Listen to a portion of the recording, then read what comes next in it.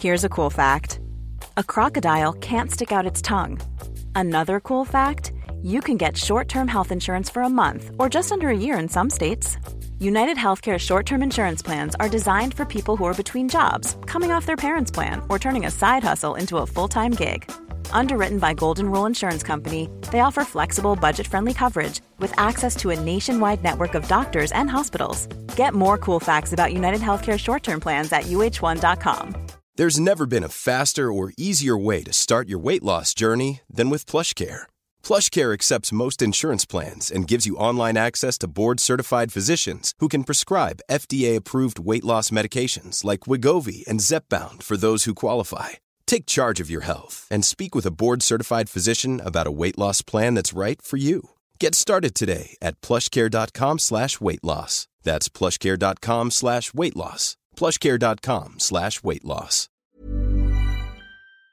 Now, you may remember last Thursday on the programme we were talking about a guy called William E. Hampton, and I was asking you the question, would you leave significant money in your will to a political party? The general feeling on it was that, you know, you could have found better ways to disperse your money whenever, or to distribute your money whenever you died. But, and this was no reflection on any one political party, as we discussed it last week. But, you know, this gentleman, William E. Hampton, had an estate of, well, over 2.5 million altogether, and he was just a car mechanic. So he done very well with his investments, but more became, we learned more about him over the course of the weekend, and the fact that he lived in a caravan and he left significant money to Sinn Féin.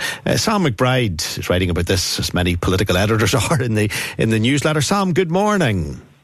Good morning, Frank. Sam, it's a bizarre story, this, in many ways. The first reference to him was last Thursday, but my goodness me, we've learned a lot more about him over the last number of days.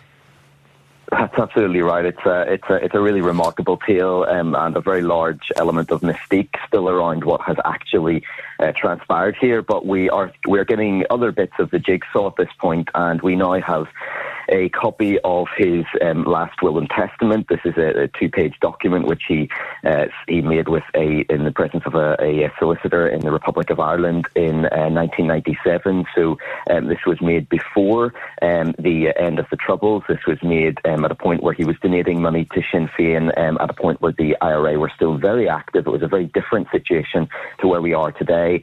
And the two people who he appointed to be the executors of his will were Joe Cahill and Desi Mackin. Those are two figures who are obviously very senior within the wider Republican movement. Joe Cahill is now dead, but both of them had treasurer roles within Sinn Féin. They also both had very significant IRA backgrounds.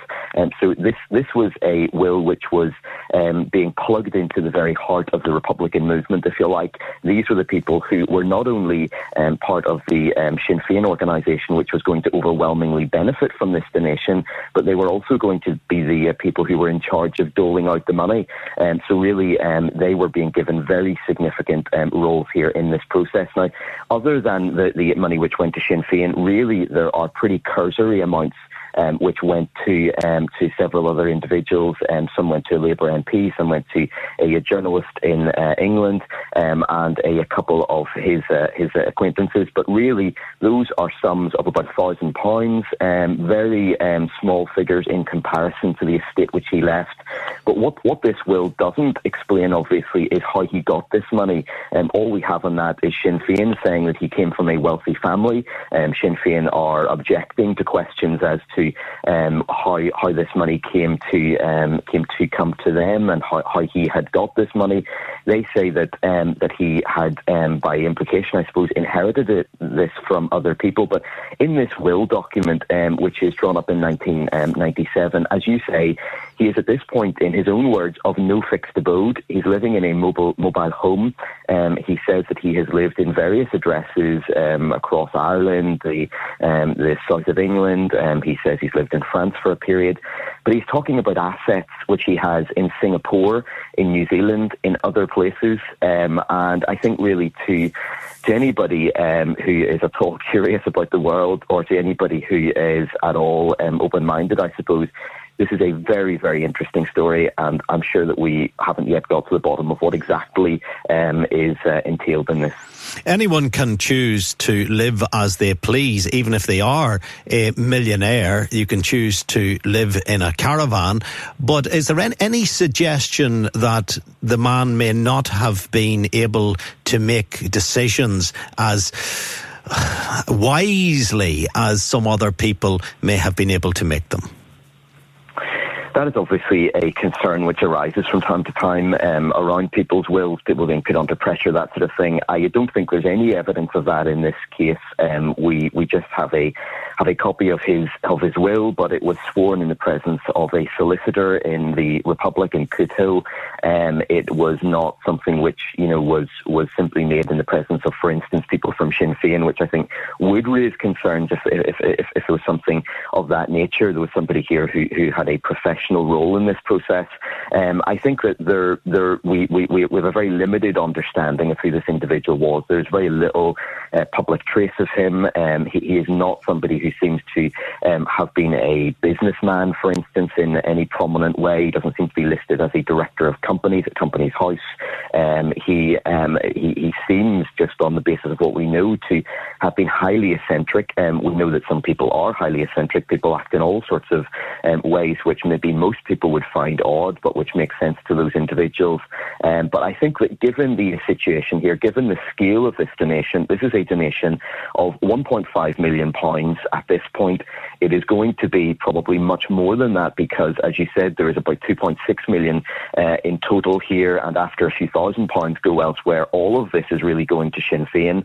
And so therefore, I think in the context of our democratic system, that very significantly influences our politics. It influences what will happen at Stormont. Money in the political system can buy power. It is something which is very influential in terms of winning elections, in terms of being able to act as a very professional and impressive political party. That is the whole purpose of giving money to a party. You want to help them. You want to do whatever you can to give them a leg up, if you like, in the wider electoral process. So given the scale of this donation, more than 3 times the largest donation prior to this in the history of Northern Ireland, where we really don't have a history of very large political donations. Most of our parties really have as their main source of income public funds of various guises and get very few donations from private sources.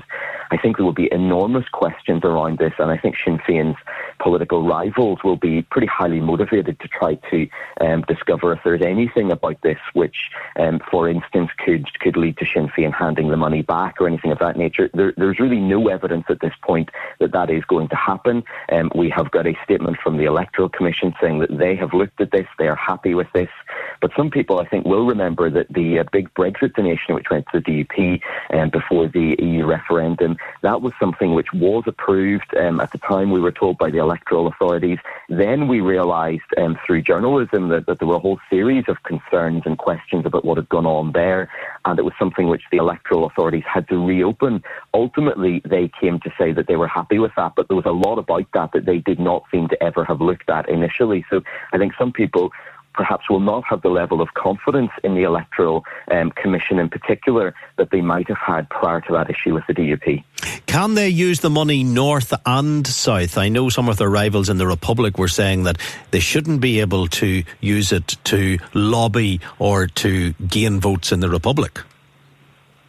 There's an element of ambiguity to that. Certainly it is being suggested, I think, by Fine Gael and by some people in southern politics that really this should not be used in the south, and that the rules in the south are very different. I think there was talk about Fine Gael having to hand back a much smaller donation which had been given to it in a will by somebody in England, because the threshold there had been breached, where there is no threshold in the UK rules, and therefore because this was given to Sinn Féin and they have a presence in Northern Ireland, which is legally, whatever they think about that, it is legally obviously within the UK jurisdiction, and therefore they were able to do this. Now, I mean, obviously Sinn Féin's political rivals in the south will be trying to do anything they can to keep this money away from their jurisdiction, because it might impact on them, it might hurt them electorally, it would help their rivals. But I think that given that Sinn Féin is an all-island institution, given that this money has now come into Sinn Féin, even if, for instance, Sinn Féin was to purely ring-fence this and spend it in the north, there would then be the very obvious situation where Sinn Féin would be able to simply take money that otherwise would have funded those activities in Northern Ireland and give it to its southern arm. So I'm not sure really how far that takes the likes of Fine Gael. Ultimately, this is money that has come to Sinn Féin. It's going to be enormously useful to them, overcoming elections and overcoming electoral cycles. And for instance, if we were to have an Irish unity referendum in coming years, this potentially could be significant there as well. But whether it's spent in Northern Ireland or in the Republic, I think it's probably going to be pretty difficult to put up any sort of hard border there to try to stop this money flowing across the border. Yeah, and finally, Sam, no long-lost cousins coming forward who would challenge the will? We really have very little evidence of this man's family. I mean, we are told by Sinn Féin or by Sinn Féin solicitors that this was somebody who was a single man who did not have children. We're told that he was something of a recluse, that he was pretty eccentric. But certainly from looking at this will document, you don't really see any suggestion of lots of Hamptons who are benefiting from this. There's not a sense of even, somebody at a pretty distant level who's getting any sort of significant benefit from this will. It's really overwhelmingly going in the direction of Sinn Féin, and so therefore that, I suppose, doesn't help us in any way to piece together where this family got their money, who his family were, when he got this money, why he was working as a car mechanic, if indeed that is what he was working as. There's no clarity as to that, other than this pretty striking line at the very beginning of this document, his will, where he says that he is at that point in 1997 as a man of middle age, of late middle age. He's saying that I'm living here in a situation of no fixed abode. I'm in no permanent home. I'm in a mobile home, so that, I think, is probably the biggest clue that we get from this document. And also this very interesting element towards the end of it, where he really says, if there's a split in Sinn Féin, this money goes to the part of Sinn Féin that Gerry Adams is part of. Okay, he certainly knew which political figures he favoured. Sam, thank you very much indeed. Hi, this is Craig Robinson from Ways to Win, and support for this podcast comes from Invesco QQQ, the official ETF of the NCAA. Invesco QQQ is proud to sponsor this episode, and even prouder to provide access to innovation for the last 25 years. Basketball has had innovations over the years, too. We're seeing the game played in new ways every day. Learn more at Invesco.com/QQQ. Let's rethink possibility. Invesco Distributors, Inc. Hi, I'm Daniel, founder of Pretty Litter. Did you know cats tend to hide symptoms of sickness and pain? I learned this the hard way after losing my cat, Gingy. So I created Pretty Litter, a health monitoring litter that helps detect early signs of illness by changing colors, saving you money and potentially your cat's life. Pretty Litter is veterinarian developed, and it's the easiest way to keep tabs on your fur baby's health right at home. Go to prettylitter.com and use code ACAST for 20% off your first order and a free cat toy. Terms and conditions apply. See site for details.